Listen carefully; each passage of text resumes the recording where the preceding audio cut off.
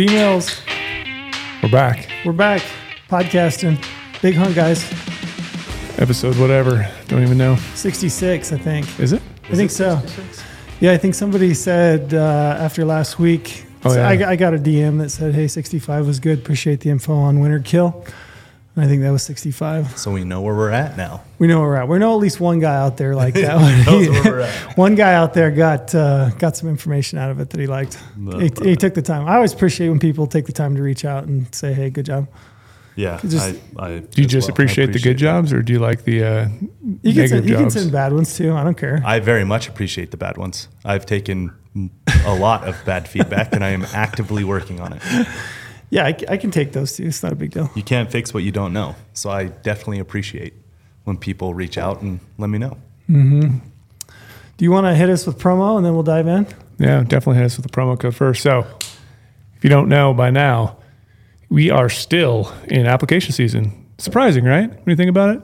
We've been talking about it's still application season since December, and now we're in end of April here. Do we want to talk about anything that might have happened? Any draws came back? Anybody have any luck in New Mexico? Did you have any luck in New Mexico? Some people have all the luck, you know? Yeah. Some people have it all. No, I have no luck in New Mexico. You have all of it. You know what sucks about New Mexico is when you get your draw results back, it's not just unsuccessful, it's a red block. Yeah, it looks really bad. Like you look at it, you know right out the gate that you sucked. Like that you had no luck at all. Yeah. Mine was a 100% green across every single app I put on for New Mexico. Brady had some luck. Had some luck. Did you go play roulette that day?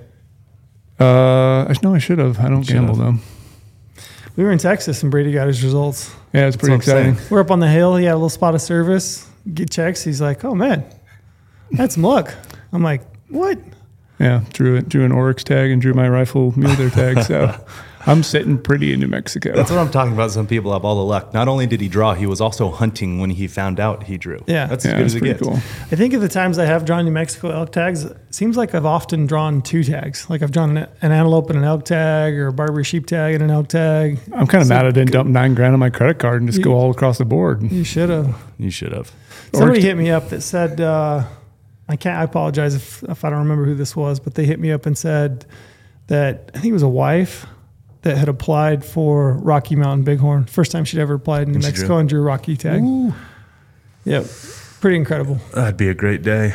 Yeah. Let me ask you this, Brady. Would that be a fun day to figure out you're out 9,000? Or would that be... That'd be a fun day. That would be... It's an interesting thought process to be like, okay. Yeah. I have all my tags, but... Yeah. So I'm happy. You know, it's the first time I ever applied for an Oryx tag and drew one. So it's awesome. Some guys get lucky, and I guess this is my time to be lucky. Love it. Good for you. Cool animal. Yeah, it's like we talked about previously. New Mexico Oryx. Yeah, I mean, what a neat chance to hunt a really unique animal. Mm-hmm. Yeah, but we'll get back into the promo code. Yeah, sorry, app season. App season promo code. So yeah, if we want to give you guys some love back, because we still have a lot of apps out there, leftover opportunities. You know, Utah's coming up. We have Oregon, Washington, California, Nevada, Wyoming, Arizona. Mm-hmm. Tons of opportunities left. And then leftover stuff. So use promo code podcast and you sign up. You're going to get 50 points back to the Go Hunt Gear Shop. That's $50 that you can use to buy any sort of gear in the gear shop. And it also gives you everything on Insider, draw odds, filtering 2.0, application strategy articles, point tracker, hunt planner. You know, gives you access to Go Hunt maps. We're getting into the mapping season now. So when you get some tags, now it's time to start doing some e-scouting and then jump in the field, use the Go Hunt Maps mobile and crush it out there in the mountains. So did you already start e-scouting? You're a big e-scouter. I am a big e-scouter. As soon as you got back and you saw those green results, were you like diving into maps? I'm going to be starting. You big nerd. Yeah. Pretty soon. Yeah. And I found out, I guess, while I was gone too, I drew Montana. So that was pretty sick. Oh, you did? Yeah. Oh. This guy. I've got no tags so far. You? This guy. No, I don't have any tags. Dude, if Utah doesn't come through for me in Colorado, I might be out there with the Warriors, the weekend Warriors in Colorado, just OTCing it. Just getting after it, OTC. Yeah, we should introduce our little guest we got today. Yeah, we got a special guest. Very special. Very special. How special are you, Lane? Depends on who you ask, but I think I'm pretty darn special. Give us an introduction to who you are, Lane. Give us your first name, last name, what you do, how you came to be here. This is our first remote podcast. We're trying this out. So we've got Lane. Lane is remote. Tell us where you're at. Yeah, thanks, guys. My name is Lane Collier. I come into you from Missoula, Montana. Work in content and marketing here at GOHUNT. Have been for about a year and a half or so. So we're on here today to talk about New Mexico, the great state of New Mexico, and a hunt that I was able to go on last year. It's coming out as a film on Sunday. We're pretty darn excited about it. You've only been with us for a year and a half. Feels like longer, doesn't it? That was crazy. Did you think it'd be longer? Yeah. It does feel like He's done such good work. It feels he's changed everything. It feels so good. It feels like he's been here forever. Yeah. Yeah. No, September of 2021 was when I came over to GOHUNT. So yeah, it's been about a year and a half. Gotcha. Been through a lot though. Put him through the ringer right away. Yeah.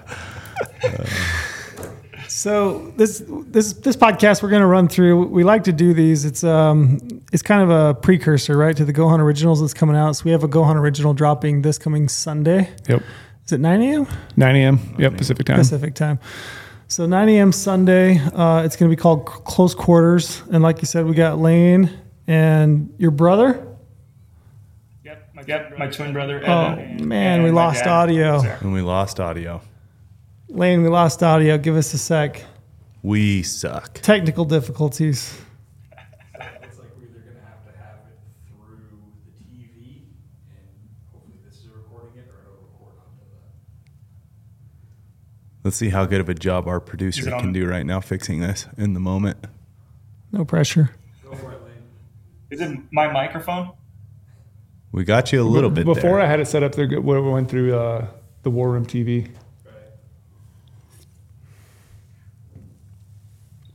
Do you think it could be my microphone, or is it something on that end? I got you there. We can hear you now. Yeah.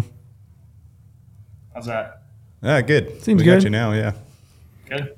And we're back. Yeah, we're back. So, like I said, GOHUNT Original. It's called Close Quarters. Lane, your brother and your dad, right? Yep. So your brother and you look quite alike. You knew that, right? There were several times I had to double take. I've been told. Are you guys? You guys are paternal twins, or what's the two phrases for that? I can't remember. No, there's paternal and there's identical. We're definitely on the identical side. Okay, yeah, you guys are You'll see in identical. the film like standing next to each other, and it's weird when I listen to like the audio from the footage we took. I can't tell if it's me or him, which usually I can, but I can't even tell in the audio. It's so similar. I just want to know which brother's older. Are you older or is your brother? Well, it's not a funny story. It's not a funny story, actually. I've got him by an hour. And so most twins are like a minute, 2 minutes, 3 minutes. And I've got him by like 56 minutes is the gap. And so it was late enough at night that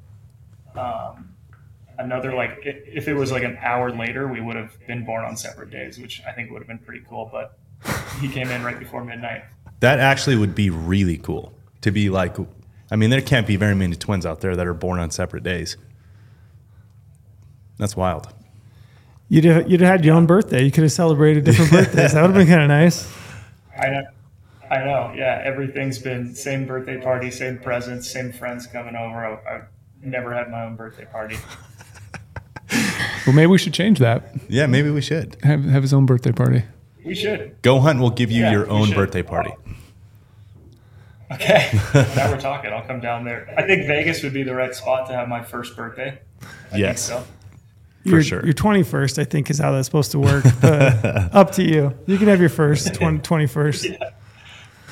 So, Yeah, let's do it. So give us a background on where you're from and like hunting with your brother, your family, your dad. I know that you mentioned in the film that you kind of grew up hunting with your dad, but where'd you guys grow up and like what part did hunting play for you growing up?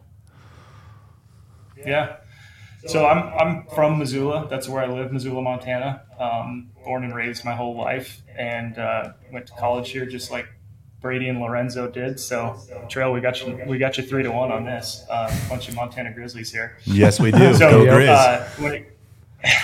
Go Grizz, baby. So, I mean, really, when it came time to pick schools, I was actually a trader for the first year. I went to Montana State, but came back. Missoula was just my home, and came back. And so, growing up, I played a lot of sports, and it was always like go hunting after football got over. So on the weekends with my dad and my brothers, and so that typically meant Sundays close to home. There's never any hunting out of state. Didn't do any bow hunting until I got older. So it was just a routine for I don't know, 6 or 8 years until I got into college. And when I got into college, that's when it just kind of went from a hobby to more of an obsession, if you will. So being from here, had a lot of spots to go and a lot of people that I knew, and obviously my brother was the one that I hunted with the most, and so we just really started spending a lot more time and getting a lot more serious from where do we want to go, and how do we want to hunt these animals, and what kind of gear do we want to use, and so that was just a time of a lot of learning, and I think interestingly, we both, when it came time to pick a major, we both were looking at the University of Montana going, man, there's a lot of things we could study, but the business school doesn't even have class on Fridays. So it's a 3-day weekend every weekend. And so that was awesome.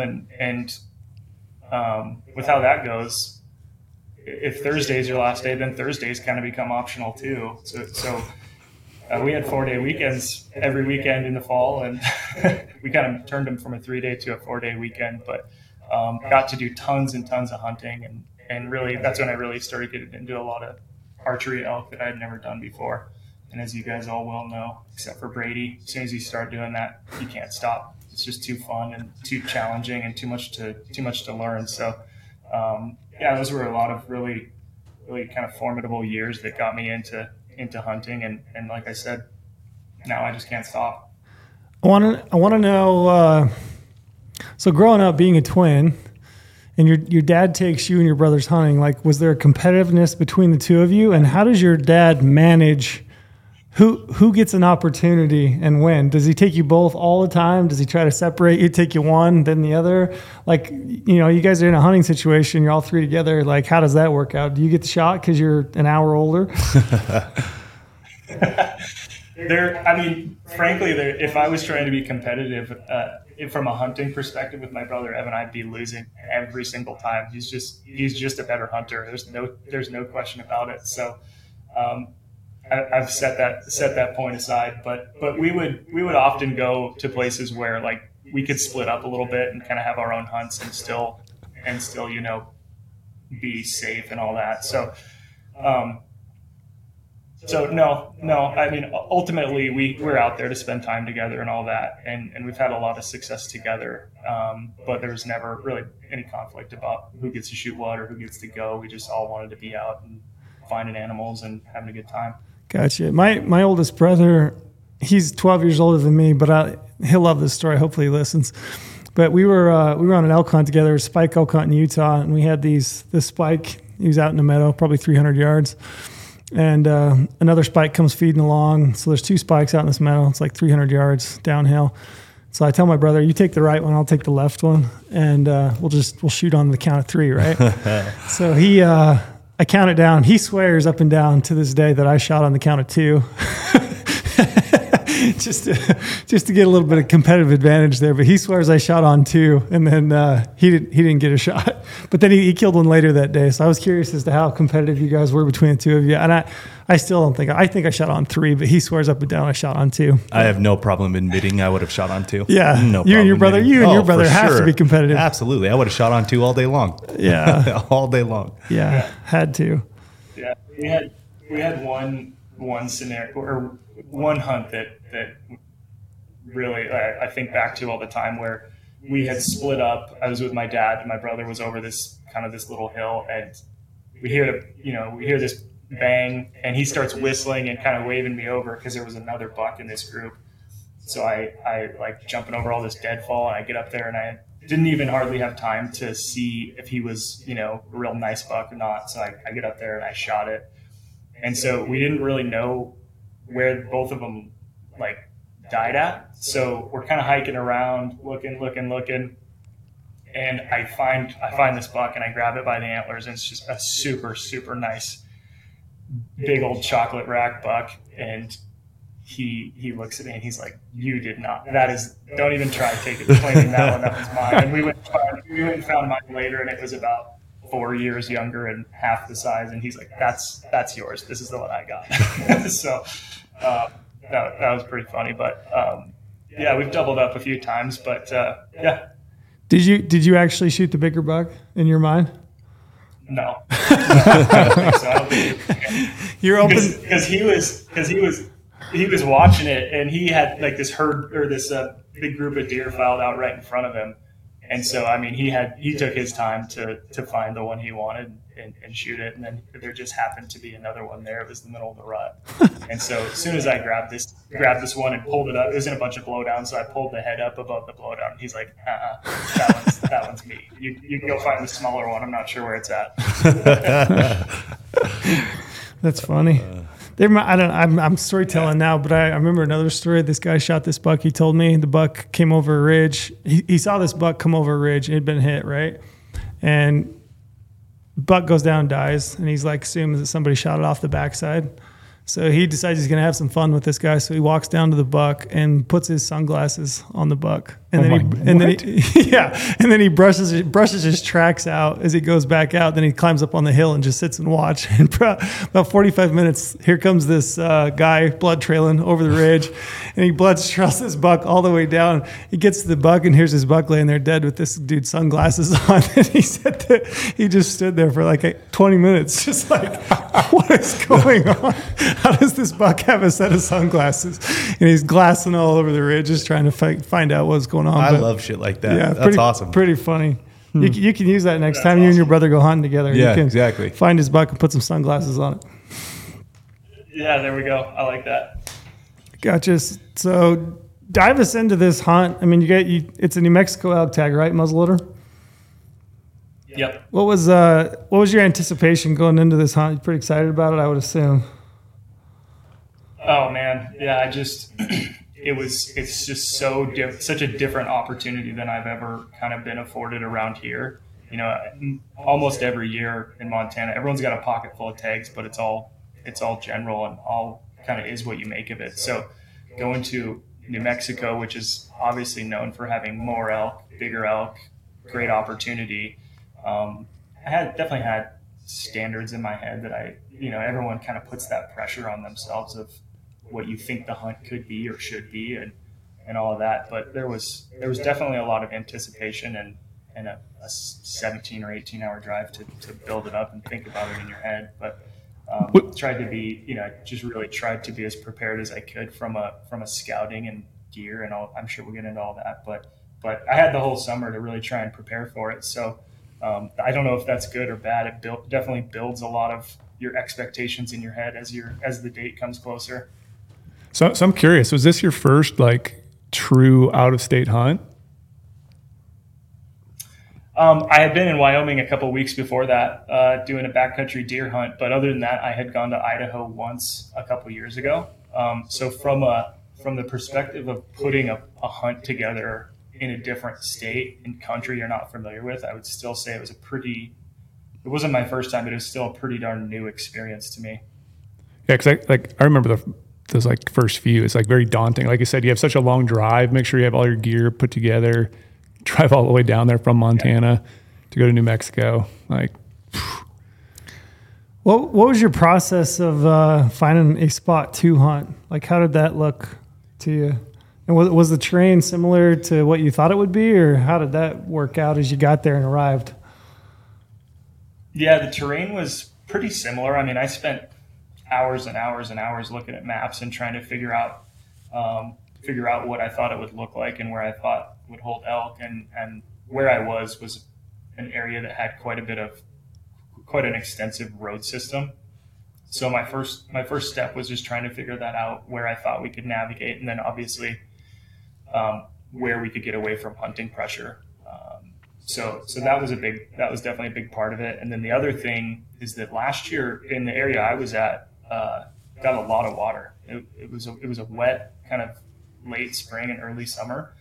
And so the folks that had hunted there before that I was able to talk to before I went down, everyone was giving me advice on how to hunt them when it's 90 degrees and a severe drought. It's like find these water tanks and sit on them for 5 days. And so when we got in there, we kind of immediately realized there's a bunch of water in here that I think most years that it doesn't happen that way. And so I thought that was good. I didn't want to go sit on a water tank for 5 days. But it definitely made us look at the landscape a little bit differently, and I think it reduced the concentration of elk, made them a little bit more spread out. It looked thick. Yeah. Mm-hmm. So as I watched that film, and one of the things that pops up to me when I ask the question is, it doesn't seem like no matter how much I prepare for a hunt, and if I've never been to the area, I show up, I have in my mind what I think it's going to look like, what it's going to be like, where I'm going to find an animal, elk, deer, whatever it might be. It always seems like it's not what I thought. Yeah. Was it thicker than you thought it would be? It was, and I knew there would be mature timber, but I had no idea what the undergrowth would look like. And you can see in the film that it's pretty tall, it's pretty wide. There's a lot of it, and so what we learned really quickly was that when you're looking across drainages and you're looking down off it, we had this amazing glassing point that we've spent a lot of time at, and when you're looking down, we could see everything, and we could see a lot of elk moving, and we could see a lot of elk feeding out on these hillsides and stuff. And at one point in the film, we see one that we said, there's just no way that we could go over there and get on that thing because it would look so different when we were on the ground at eye level with this thing. And shit, we'd have to jump on its back almost if we were gonna get it. We would have to be that close. Looked like you saw a bunch of bulls though, like especially scouting, like a pile of bulls. Yeah, we did, and so we got there 2.5 days before the season opened to do some scouting, and checked out a few areas. And the first night was like nothing I'd ever seen. So that was like I said, 2.5 days before the season started. And I think the first day with a half day of scouting, really at our first spot, I think we saw like 19 or 20 bulls and a bunch of cows. So as soon as we got there, we had gone in with really high expectations. And as soon as we got there, we're like, holy cow, this is everything we thought it would be and then some. And they were in spots that, we expected them to be in. So from that perspective, I felt like our plan was pretty solid, and we had enough time to go check out a few other areas and see where we were finding elk and where we were seeing other people and where we thought we were going to be able to get away from people to try and put a hunt together and not have a bunch of people bumping them around. What was the hunting pressure like? Were you seeing other people? We saw a lot of other people, yeah. And that first night of scouting, it was actually pretty funny. We saw this. We hiked in and looked back and saw this herd kind of back towards the road. And this guy gets off a four-wheeler kind of right next to him, middle of October, and rips this bugle. So I was looking at this bull through my spotting scope when he bugled, and so there's one bull that clearly had been through this before, and he kind of tucked his head down and didn't do anything, didn't respond. And it was so funny. There was this spike right next to them that he was like, this is my time to shine. And he just rips this as courageous of a bugle as he possibly could. And these guys, I look back at these guys on the four-wheeler, and they were so stoked. But yeah, so that was pretty funny. And we were just seeing elk kind of everywhere we looked. But as the days went on and we got closer to the season, there's the typical like guys showing up with campers and side by sides and all that, which is totally fine. But we saw a lot fewer bulls next to the road and heard a lot more engines and a lot more truck doors slamming. And so as we went from being some of the first people there to a lot of people there, that pressure definitely pushed them off the road a little bit. Definitely no more definitely didn't hear any more bugling or anything like that. And so with that in mind, we just thought we were going to have to be strategic about where we went and how many other people we thought would kind of try and replicate that approach. We just knew we had to get off the roads. Let me ask you this about scouting. So having a really good day of pre-scouting like that, going into a hunt, it's almost a catch-22. Were you able to keep yourself in your in what you had already preconceived as far as like what you were going after, or did your limits already start going up when you had that great day of pre-scouting? So we saw a lot of bulls that were about the same size. So and I'm not really super picky anyway. So from a size perspective, I didn't go into it thinking, I need to find some huge bull or anything like that. But I definitely thought that after a couple of days of scouting, I definitely was thinking, man, there's just a ton of elk here, and this would be a hunt with a lot of opportunity.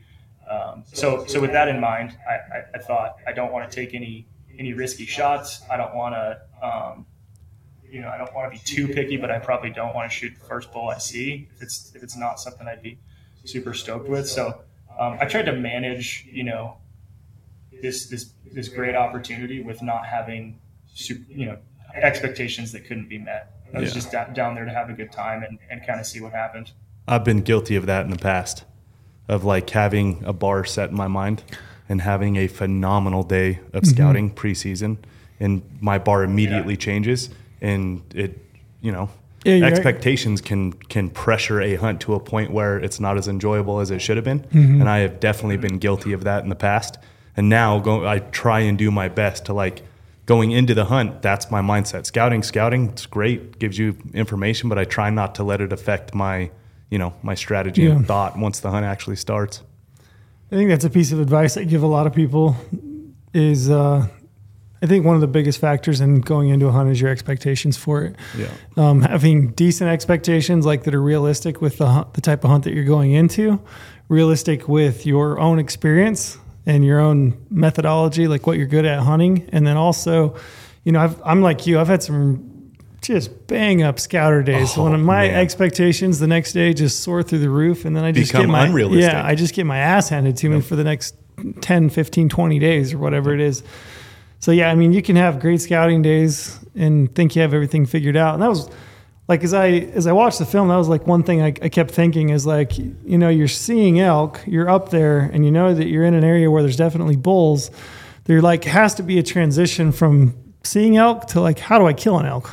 Because those are two different things. And I'm super guilty of sitting up on ridges myself and watching an animal, whether it's a buck or a bull, and thinking, man, I've got this figured, I'm here. But killing them is an entirely different thing. And that was one thing I kept thinking was, it looked like a tough area to try to kill a bull.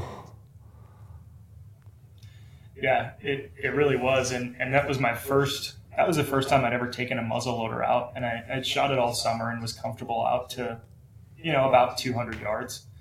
But in the grand scheme of how big this country is, getting from 400 to 200 or something like that that's a lot.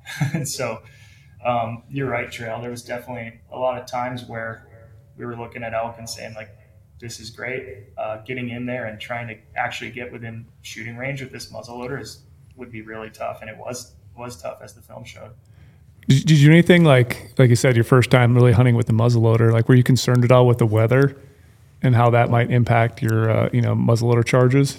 Were you loaded every single day with powder, or were you just going to load when you put a stock on? How'd you play that out?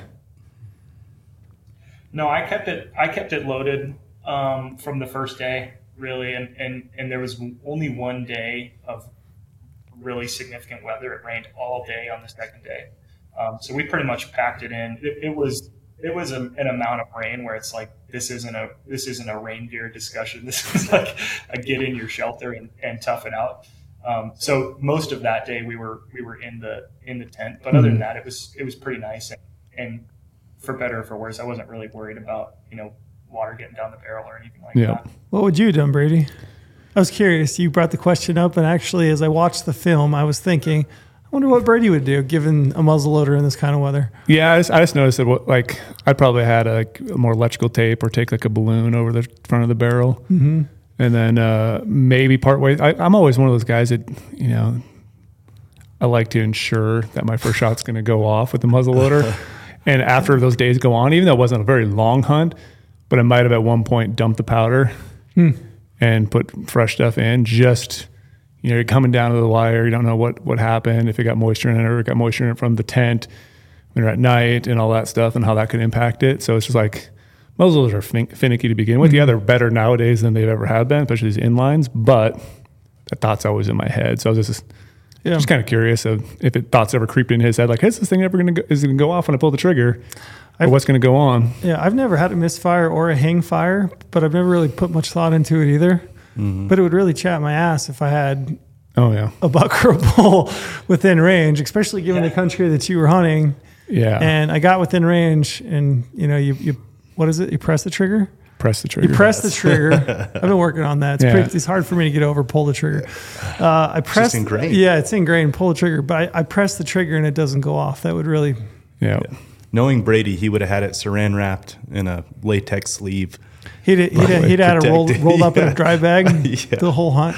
Just wait. Let me get my gun out real quick. Just wait. So take us through. Go ahead. Oh, I was going to say, I had one of those kind of crappy rubber balloon things that tore off about the first 5 minutes of the hunt, and I said, I'm not going to keep putting these on the whole day. The whole 5-day season. So, look good, hunt good, right? For better or for worse, I took it off and ran with it. So take us through. You had a couple of good scouting days. Opening morning shows up. Run us through opening day and how it went. Yeah, so the night before... So we had, like I said, we had gone and scouted a few different areas, and the night before we had okay, we're going. If we don't like any of these other areas, we're parking here. We're going to set up our camp, and we're going to hunt this the next morning. And the night before, we got back there after we went and picked up Mather from the airport, and there was someone there. And they had all their 4-wheelers and stuff. We didn't even figure they would be hunting out of that spot, but they were there, and it was quite a hike in where we wanted to go. So we went to set up at a different area that we were going to have to hike in from a different direction. But we got up there and we were the only people there. So right off the bat, the exact same spot where we had seen elk in our scouting, there was those two first bulls, Lane and Evan, if you will, 2 little bulls fighting on this ridge. So we knew cool, this is awesome. And we're in here. And then as we kind of kept hiking in, we got into this giant basin. As we kept hiking in, 1 or 2 other ones kind of stepped out and made themselves visible, and that's ultimately where the first stalk happened. Is we got out, we found this rock outcropping that was probably the coolest glassing vantage I've ever been to. It was 270 degrees of just looking over all this super beautiful elk country. So we posted up there and waited for them to get into a little bit more approachable spot and kind of sent it in there. What was it like hunting with a camera guy? I'm curious. Yeah, because this is your first filmed hunt, right? First filmed hunt. And we've all hunted with Mather, so we know Mather, but what's that like when you pick Mather up from the airport? How you feeling? It was interesting because like you guys said, I've never done it. This was my first one, and so I'm not an overly outgoing person as is, and so I was trying to not, and I asked Mather for some advice on what to do and what not to do, and he's like, just be yourself, don't speak into the camera a bunch, I'm just kind of there. And he's like, I get a lot more footage than you would think, and so we don't have to go out of our way to make anything special happen. But I was so surprised by how stealthy he is, not only just getting shots while you're sitting around, but when we were on multiple stalks, he's quiet and he was great. So from the perspective of hunting with a cameraman, it didn't really feel, other than the fact that it's in your face once in a while, it didn't really feel that different than being out there with my dad and my brother. Did you feel pressure to get one killed having a camera guy? Yeah. I definitely did, and he's done so many of these that I was asking him, about about a lot of that stuff, about setting up for the shot, and do I need to check with you? You'll see on films where people say, "Are you on him? Are you on him? Are you on him?" It's like, don't do that. I will be on it. I'm good. But from the perspective of telling a fun hunting story, it's always better when someone gets one in the end. So I did feel a little bit of pressure there, but not much. I tried to not let it get in my head or affect my judgment or my decision making throughout the hunt. Yeah. I've said this almost verbatim, the same thing you just said about Mather. And Mather's done a bunch of films for us. He's been with me, and like every time I come back from a hunt with Mather, I always think I've told you before when I got back, I'm like, I don't know what we're going to do because it didn't seem like he filmed shit. Yeah. I'm like, I don't think he did anything. He was just kind of there, but then he gets the shots that he needs, and you hardly ever even notice that he's filming anything. But in his mind, as he's out there, he's building a film as he goes, and he gets the shots that he needs. And like, I'm like genuinely blown away. Like when I watch back through one of these films, and I did the same thing when I watched this one yesterday, just, like the B-roll, the close shots, like those captures that make kind of capture the hunt, like the lightning blowing up in the tent. Those kinds of shots that just like kind of captivate you. They propel you right there into the hunt with him. So yeah, it makes you feel like you're there in the hunt, not just like watching a recap of the hunt. Yeah. That's what he's so good at. Yeah, he captures a lot of details that I would never think to. Yeah. He's so good at what he does just on the storyline basis too. Like he knows, obviously being hunters, we all know there is plenty of wasted time and plenty of redundancies of we're going to hike up to this hill, we're going to glass. You don't need every single, you don't need video evidence of every single time you climbed up to a hill and started glassing. He knows how to progress the story in a film without like necessarily having to recap it as a talking head. He does an incredible job with that. Yeah. And he's a pretty funny guy. It's fun. He's super fun. Yeah, he's got all the stories, but it's fun because you leave, like we left the hunt thinking, I have all these vivid, awesome memories of time spent with those guys, and then when you get to recap it, you're like, oh man, I forgot that happened, or I forgot that this happened this way, or something like that. So that was definitely cool. And like you said, he captures so much more than you think in the moment, and then when you get to relive it, brings back all these details to life that kind of put you right back in that moment, which is really awesome. Did he sing or make up any tunes for you, like any country tunes in your downtime? That's one of the things Mather loves to do. He loves it. Trail and I were just talking about that on our Mather loves to hunt. make up country tunes. Yeah. Not that I can remember, but he did tell some funny stories. I'm not sure if I can tell them on the podcast or not. Some funny ones. That's funny. He's good at like. Yeah, he's also a University of Montana guy. So Trail, we got you 4-1 now. Man, I have to. We through all the downtime, we figured out we got some mutual connections and mutual friends, which is fun. I'm gonna have to go back to grad school. U of M, bud. Up there, U of M. Go Grizz. moved to Missoula for a few years.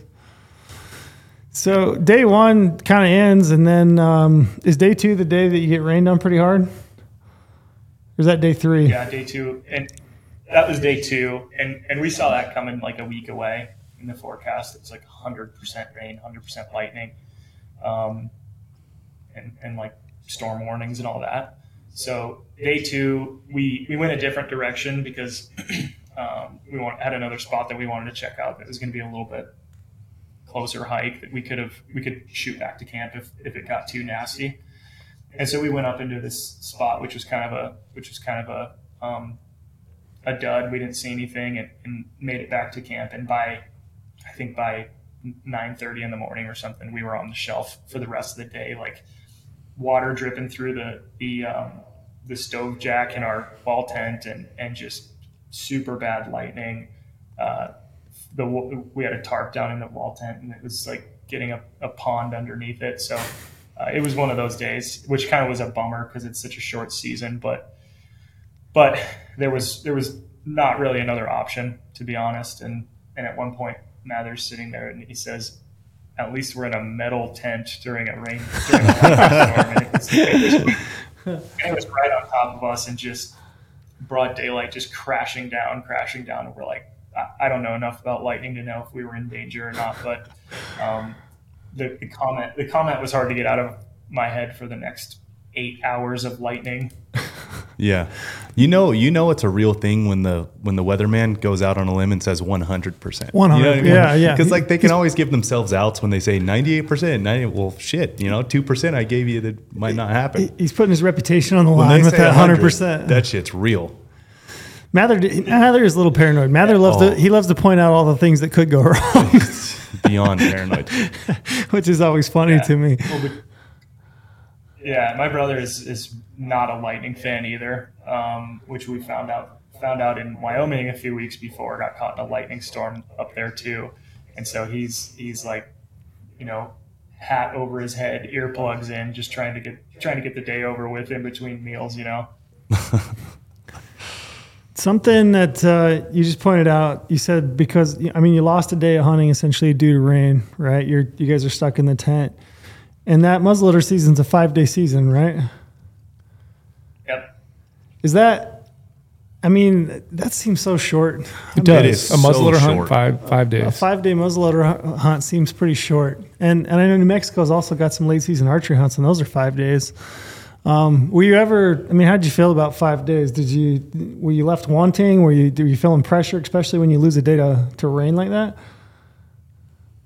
Yeah, the day of rain was a total bummer, right? And then my experience was that after a day or two, the deck kind of gets of hunting pressure, and we were part of that. We had multiple animal encounters, and so the deck kind of got shuffled anyway.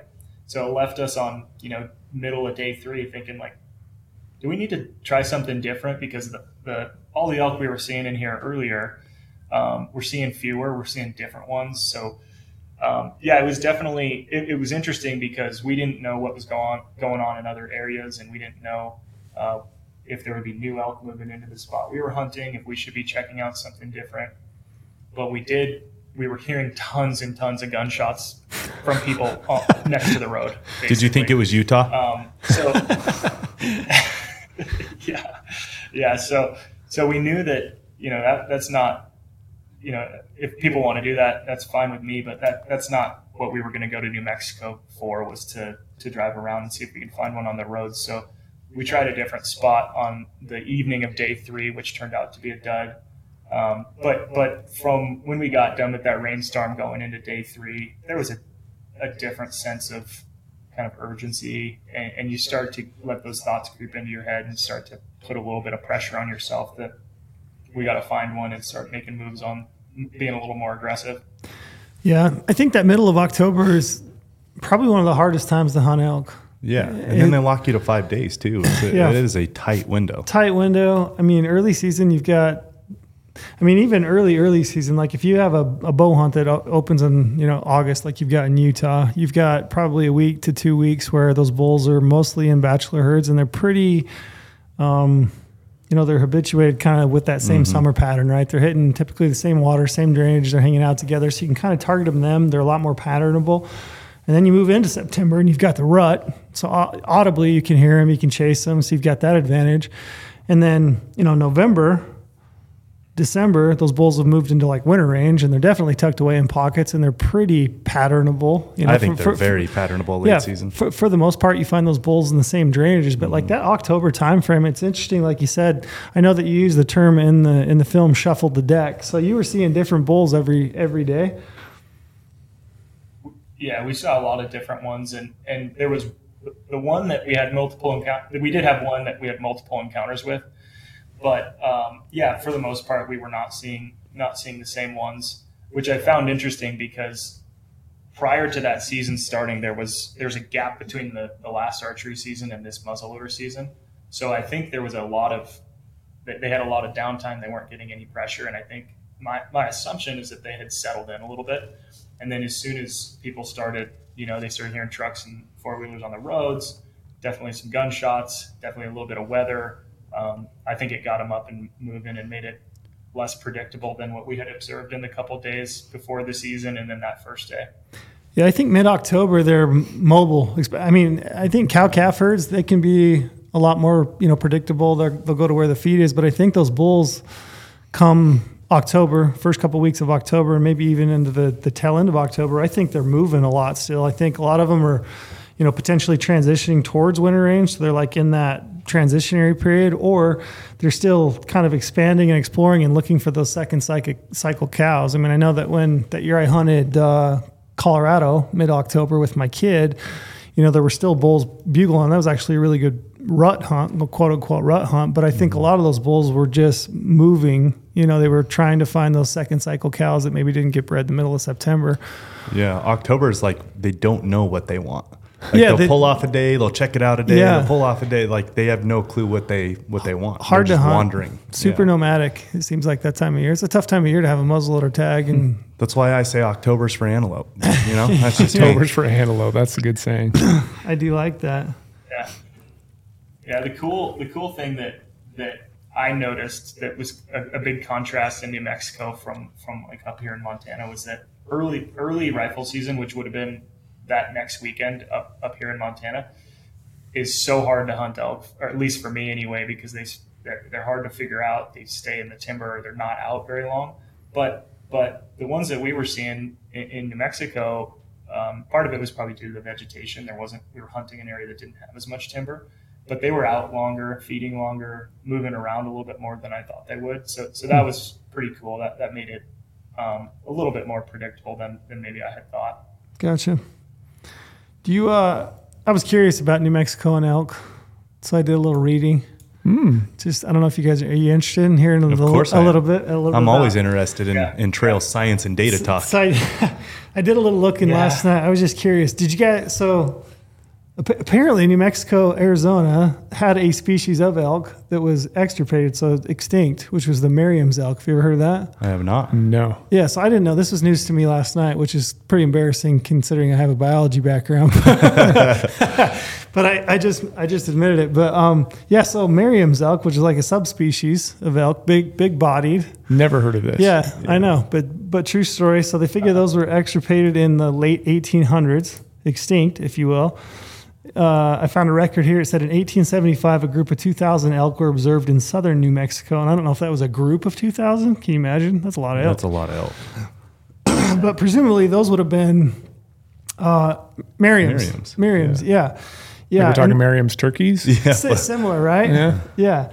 And then essentially they would have got hunted, became extinct. And I thought was interesting. It says elk were killed to feed the wave of soldiers, miners, and ranchers who contributed to the occupation of this state after the Civil War. So kind of market hunted out, and then also through overgrazing. So as ranchers moved into that country, they would have overgrazed and just knocked down a lot of feed. So essentially would have eliminated all those elk.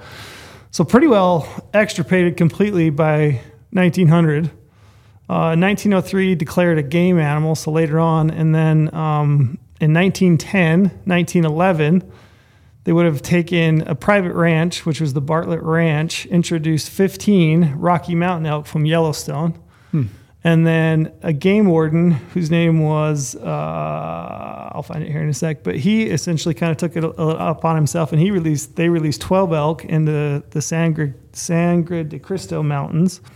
And then by 1912, you had a population of about 60. And then all the way from like 1912 all the way through, it would have been like 1967, early 1970s. They did like these reintroductions, and they just kept kind of filtering elk in, Rocky Mountain elk. Really? So it's kind of interesting that you would have had a subspecies, and I would be curious to know if like there's any lingering gene pool of like. I was just going to ask you, did you see if any is there any blood study DNA that it exists? I couldn't find anything conclusive that said that they did any kind of DNA testing that would have shown that maybe they crossbred. Yeah. But everything I could read, a bigger bodied elk, so like a Roosevelt. Bigger bodied, heavier antlers, it said, so like potentially more massive. Yeah. I did find one thing that said they had a bull that had like 60-some inch beams it was, a historical set of sheds that was from a Merriam's.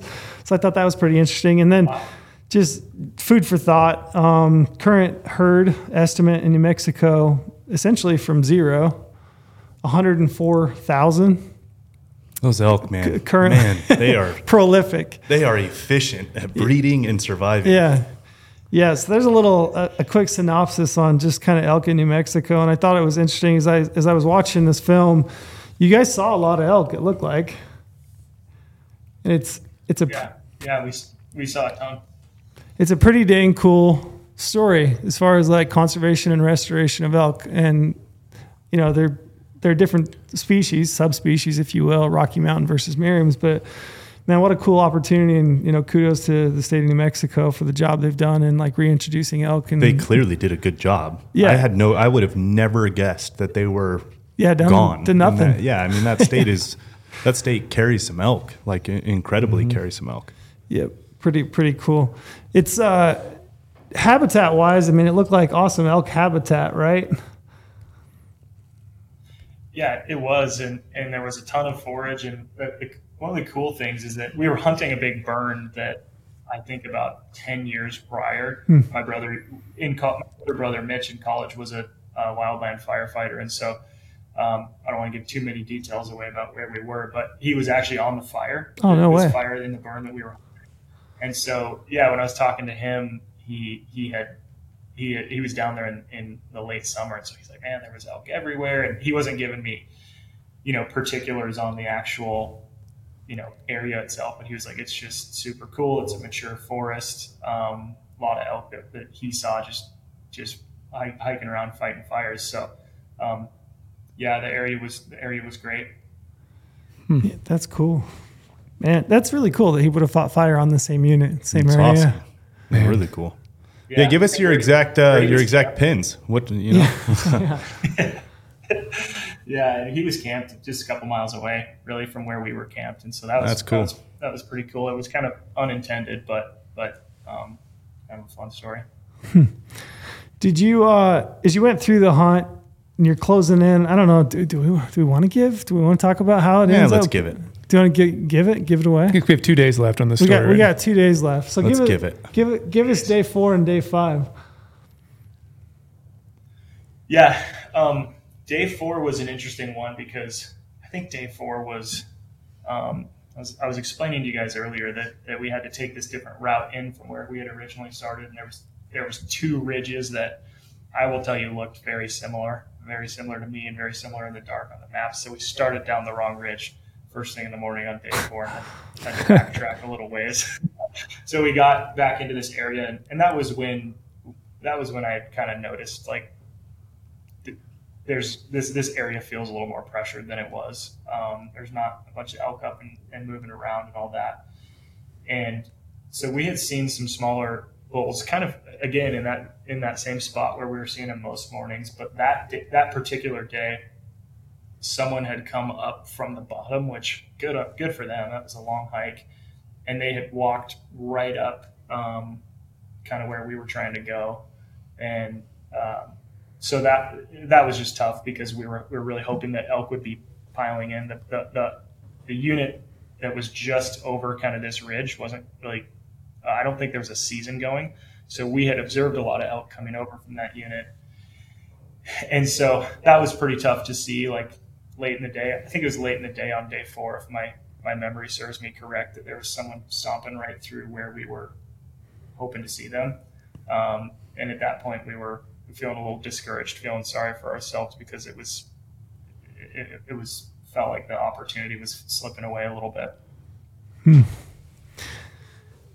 When you're seeing people and they're marching up through elk habitat, I mean, did you abandon that area that day and move to a different area? Or did you just stay with the plan? My memory serves me correct. We stayed in a similar spot, but we did move, but we didn't like pull the plug and move somewhere else. So we moved to a spot, I think, where we figured that those guys wouldn't have gone through or wouldn't have disturbed. But we didn't pull the plug and go to a completely different area because that would have required us yanking the wall tent out and kind of really making big changes. And we didn't feel like that was the right move with a day and a half left. Gotcha. Are you thinking at that point, are you kind of wrestling with and you made some stalks. Let me go back. So you made some stalks, and you'll see it in the film as you go. They didn't quite work out, the stalks that you made. And I was curious as to, it's not apparent, do you think you got winded? What were the winds like in that area? How were you managing that? And then if it wasn't wind, I mean, what exactly happened?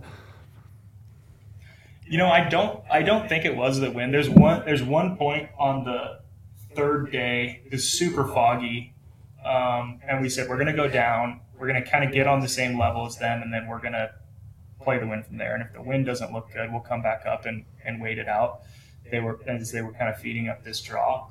So I don't know. I'm not sure if they heard us. I don't think they saw us, but that third day specifically, we had gotten in, and I think this is probably why the film is called Close Quarters, is because they were down in this cut that was so. I was astonished when we got up there how narrow it was. I was like, man, I don't know how we ever would have gotten an elk in here unless we were like in bow range.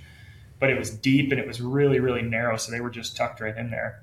And we were going pretty quiet. We were being careful, and the wind, I think, was in our faces.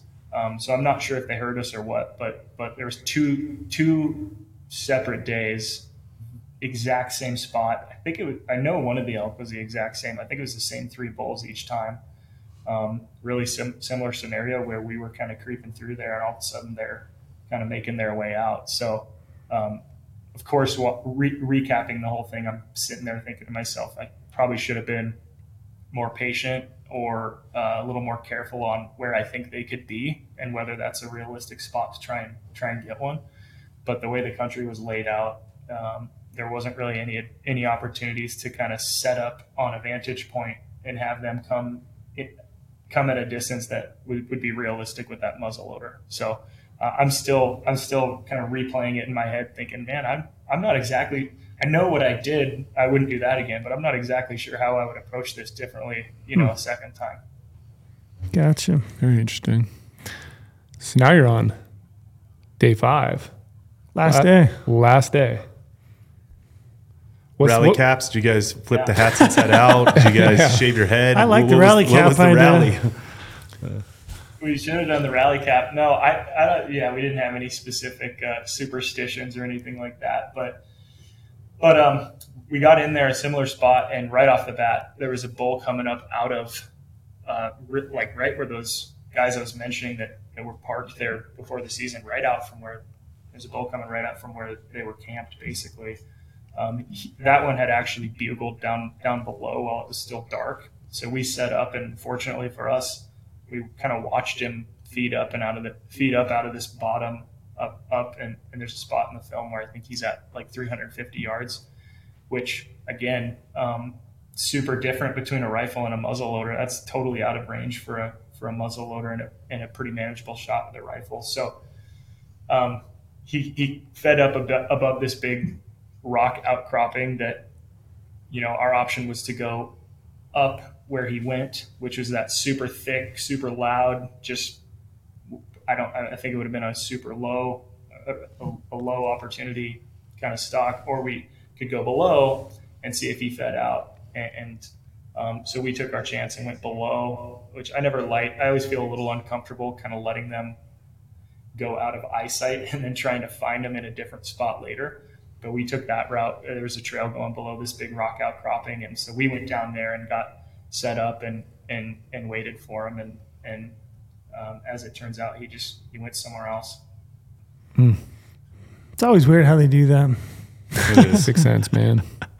It almost, I think when we were in Texas, I was telling those guys, it's crazy to me how a herd of elk or an elk can be so loud, because Aoudad, we could hear rocks rolling all the time, right? And same thing with elk. There's so many times when those elk are just unassuming. They think they're out there in the woods by themselves. They're cruising around. You hear them rolling rocks, breaking branches. Sticks like crazy. Yeah. And then all of a sudden it seems like they become aware that, they're in potential danger, and they just go almost deadly silent, and they can just slip out and move country, and they're just gone. Wild. It's always, it never ceases to amaze me that an animal of that size, that much body weight, as big as they are, what do you call them? A yellow school bus? Yeah, yellow school bus. Yeah.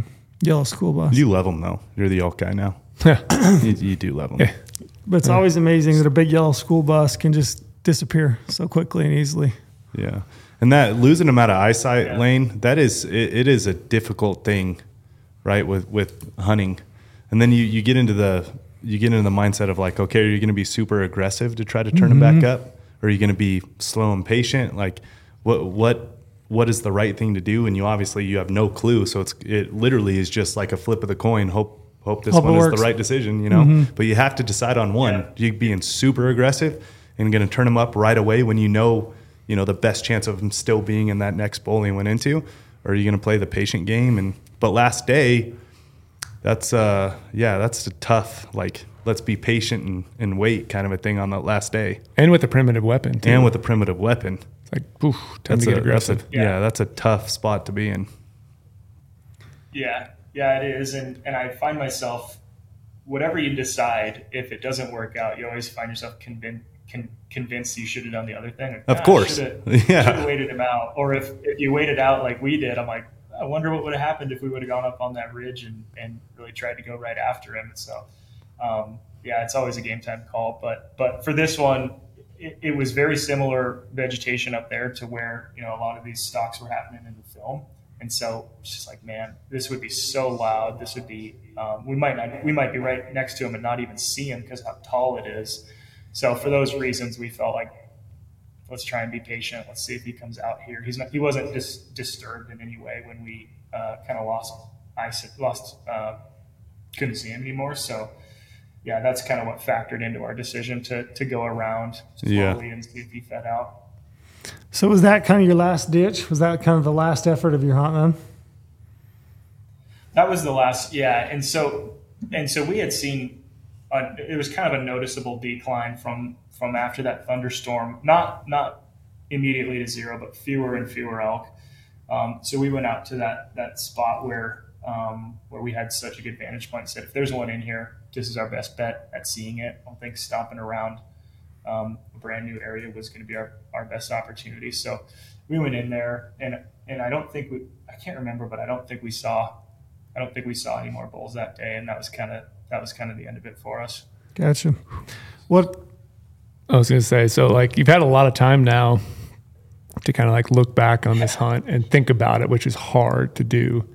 But like what maybe is something you've thought of now that, maybe you should have or could have done differently, maybe a certain day or, whatever your thought process may be that, maybe get it done on one of those days that you had, or something you might have regretted doing, like you said, like go down instead of being patient, or like what are your thoughts?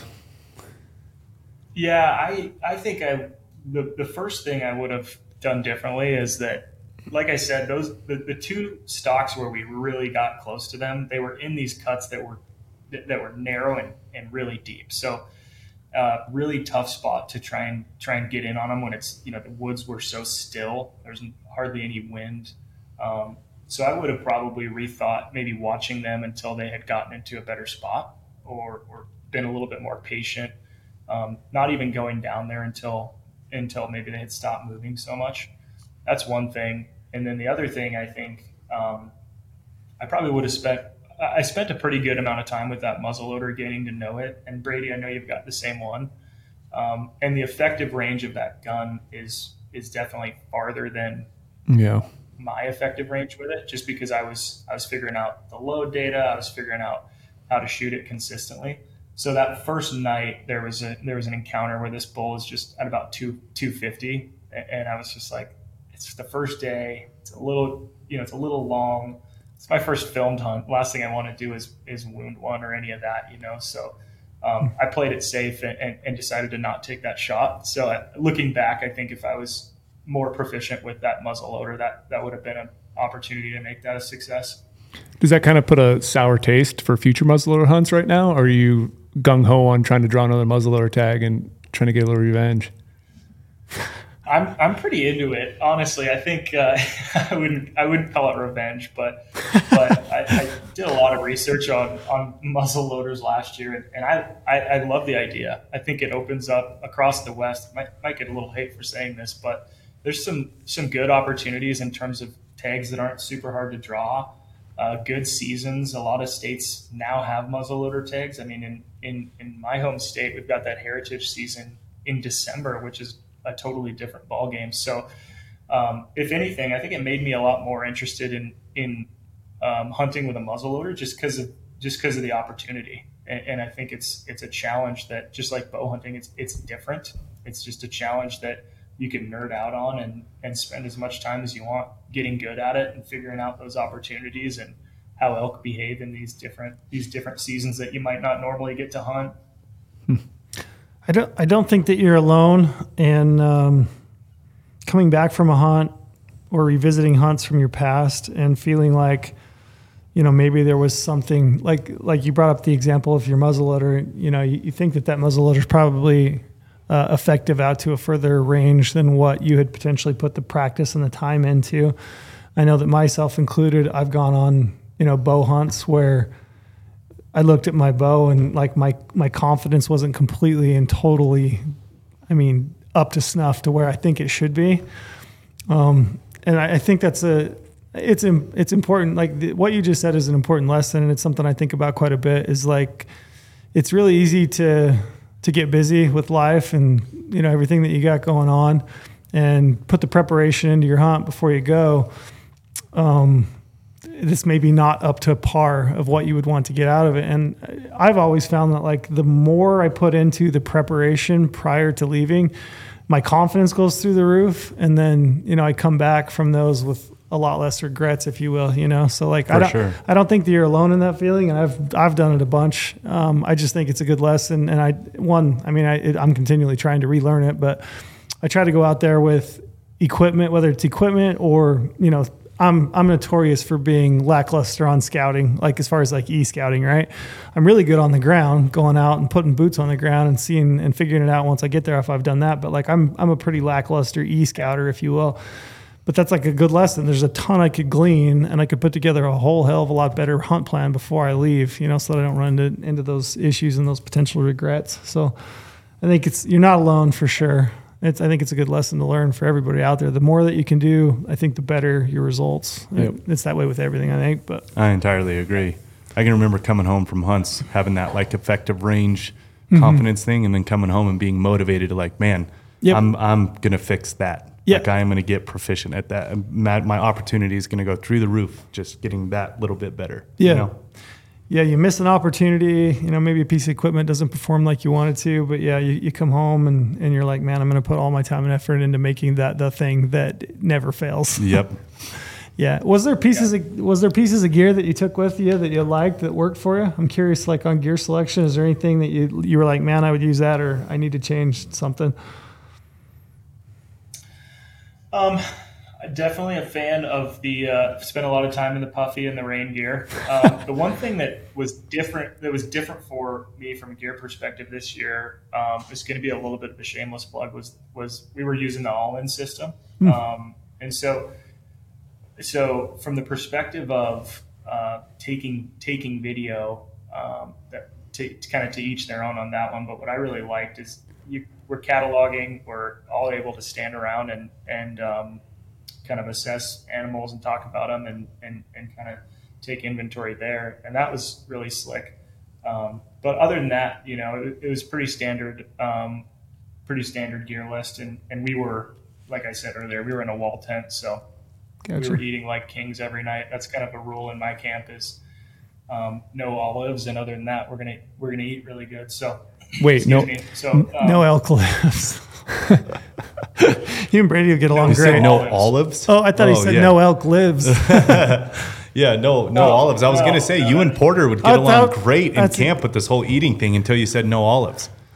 Actually, Porter hates them too. You would get along great. Sounds like Porter and Lane are going on an elk hunt together. Sounds like he dislikes olives as well. It's perfect. Yeah, there we go. So we, we froze a lot of like chili and taco meat and all that, and had a really a cozy setup and cots and a wall tent and burners and all that. So from that perspective, the gear conversation on that's a lot different than a backcountry style hunt. But we had a very nice camp. Brady was using that all-in system last week. I don't know if everybody knows what all-in is, but give us a rundown on what that is. Yeah, I've been a big fan of it all this last year during 2022 hunting season, and then going into 2023. It makes digiscoping just that much easier because all you have is that little ring that has like a magnet on it that goes on your spotting scope. So it fits on there really nice and clean, just slips right on there. They're all sized for your specific spotter and Swaros. loophole, vortex, whatever you might have, you can get that size for it. Then all it really is, I have it right here actually on my phone right now. So it's a case that's specifically designed for your phone, either an iPhone, Samsung, whatever it might be, with another magnet thing on the top of it. So what makes it really slick is those magnets, when they go on there, you just basically snap it right on there and you're digiscoping. It's just stupid simple to explain it. And you can go vertical, you can go horizontal, you can flip it all around. And what's really nice too is you're not putting it at a weird angle. Like the way those magnets work, it's going to like self-align itself to make it go vertical or to make it go horizontal, and it's just smooth. So you can really just lock down your tension on your pan and your vertical and your spotter, slap this right on there, and your digiscoping is no more like fumbling around trying to make it tight on an adapter or anything like that, and then all of a sudden your spotter moves. It's perfect digiscoping like every single time. And I think it makes bigger sense if you're, those quick situations where I need to see what that animal is really quick before it gets up and over a ridge, or I want to record it for my friend who's going to take a shot so I can see where to hit that animal, or even out at the range. Like I use it all the time shooting my rifle, and I think it just makes it so much quicker. It's like I don't think it's a shameless plug at all, Lane, and I genuinely don't think that. We, on Porter's deer hunt, his third season deer hunt, we had all of the options, and Porter had the all-in. It is changed the situation of digiscoping for sure. That thing, it's awesome. Because like you said too, like when you have something that's super easy to use, you're going to catalog more. You're going to get that. You're going to get that inventory of the animals you're looking at on a more consistent basis, and then you're going to go back to camp that night and start reviewing it rather than like, oh, what was that animal? Was he one we want to go after? Like, well, now you have it all recorded. You can look back on it, and it's good for like yourself, looking back on good memories, looking back on a fun hunt, checking out cool animals you saw, or even other animals you're not even hunting, like digiscoping an eagle or something like that on top of a ridge. Like that's freaking cool to be able to do that. Yeah, I love all that shit. Yeah, it's quick. One of my favorite parts about that too is looking back and listening to like mine or someone's reactions when you're seeing animals, and how your first impression is and how excited you get to see them, and the things you pick up while you're watching them. I think that's just funny, and it's just digiscoping stuff change. I think it's just changed so much from seeing, where even if it's not assessing an animal or getting their antlers or anything like that, even reviewing your shots or something like that. There's so many interesting use cases that I didn't think of when I first got a digiscoping setup, but I just love it. I thought you were going to say one of your favorite parts is going back and listening or watching and listening to like the side conversations that are going. I get so embarrassed I have to turn my volume. Me too. I can't listen to myself. I'm like, God, you sound like an idiot. Quit talking like that. But I can't help it. I'm excited in the moment, and it's like that's when all, the guard's down and you just react in the moment, and I have to turn the volume off. I'm like, I can't listen to myself. Yeah, those side conversations, I'm like, nah, I don't want to hear that. Probably better not. That's funny. So, I mean, just kind of run out. So you didn't end up ultimately harvesting one, right? And I assume it was, you're probably a little bit disappointed, but I was curious as to, what you ended up thinking about the hunt as a whole. Like what kind of memories did you take from it? What did it mean to you? I mean, everyone who doesn't fill a tag on a hunt says, "Man, it was just so fun to be out there." But really, when I look back, I don't regret the decisions that we made in the moment, or I don't regret where we went or how we planned for it or anything like that. So I just leave it with nothing but fond memories and spending a lot of time out in the field with my family, and it's such a unique place. Like you were reading those elk numbers, there's just to be surrounded by elk like that and have opportunities every day. And we saw some really, really big bulls, especially in the scouting part. So it was just very new. It was very different to me from anything I had ever done. And I just feel super fortunate to have gone and done that. Yeah. We always talk about it. We don't give a shit if there's a kill or not in any of our films. That's not of course that's the goal. The simplest definition of success, but the success is loving it enough that you want to do it again. Like that is the genuine definition of success, in my opinion, right? It's like we've always said, we don't give a shit about a kill, no kill, it doesn't matter. And if anybody has not killed, you've either not hunted new places enough or you just haven't hunted enough in general. You know what I mean? Yep. It's like it's not an uncommon thing. That's why we, there's a good bit of our films that don't have a kill, and we don't really care. Statistically, most people don't get one. Yeah, I mean, if you go by statistics, I mean, there's some hunts that are, they manage for higher harvest success, and certainly people, those are kind of your premier, and they're often the harder ones to draw. But I mean, for the most part, if you look at muzzleloader statistics across the state of New Mexico or archery statistics, no matter the animal, most people don't get one. The majority of the people that have a permit in their pocket go home without an animal. Yeah, you were in the majority going home like that. If you do kill, you're a minority within that hunt. Yeah, I mean, that's genuine data. The goal is to get one, certainly, and I understand that. And you probably have a little bit of frustration with not filling a permit. I mean, I know that everybody that goes out on a hunt and they've got a tag and they anticipate it, they've drawn it or got this permit. There's a lot that goes into that, and all the planning and research and everything. I mean, the goal is that, but I mean, it happens. Like that's as long as you take good sunset and sunrise pictures, then it's all good. We got those. Yeah. The sunrise selfies are really the consolation. Exactly. As long as you take really good ones of those, then you're good. We'll use that as a thumbnail. Lane with the sunset selfie. Yeah, exactly. You're welcome, Lane. There we go. You try to hunt with your family every year? Is that like kind of prereq? I mean, is that something that you really try to do? Yeah, I mean, around here it's not hard to get a pocket full of tags, right? And so from the perspective of the opportunity to get out, we all live in the same town. We all have tags in the same spot unless someone draws something good. So it's an excuse to go out and do it every weekend. We spend a lot of time between the 6-week archery and the 6-week rifle season. Yeah, we spend tons of time together. And my dad and my grandpa hunted the same spot for like 30 years, and that's where we grew up hunting too. So there's definitely like a component of that where the spot is not as good as it used to be, but we like going there anyway because it's kind of a family thing. We never ever see any other people there. We have a lot of stories, a lot of nice bucks we've shot in there and through the years, and so it's more than going out and looking for animals. Definitely, it kind of builds that family connection, and now it's just more of a tradition than anything. Yeah, that's cool. Something I've noticed, it's my family, we all kind of got our own families and moved out away from home. There's a lot of times, like my own brothers, the ones that still hunt, a lot of times the only time I really see them is if we go on a hunt together. Like I got a brother that lives in Boise. I very rarely see him, but like this last year we went on a deer hunt together. He had an elk tag.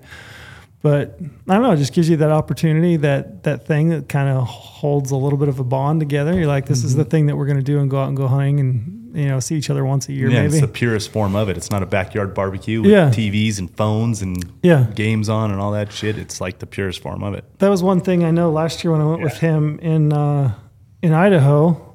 I got to thinking when I got back from that, like I don't remember probably since I was a kid, like since he and I lived under the same roof, that was the longest amount of time in 25 years that we'd actually spent together just talking. That's crazy. So, I mean, potentially wouldn't happen really without the opportunity to get out in the hills and go hunting and just get out of cell phone service.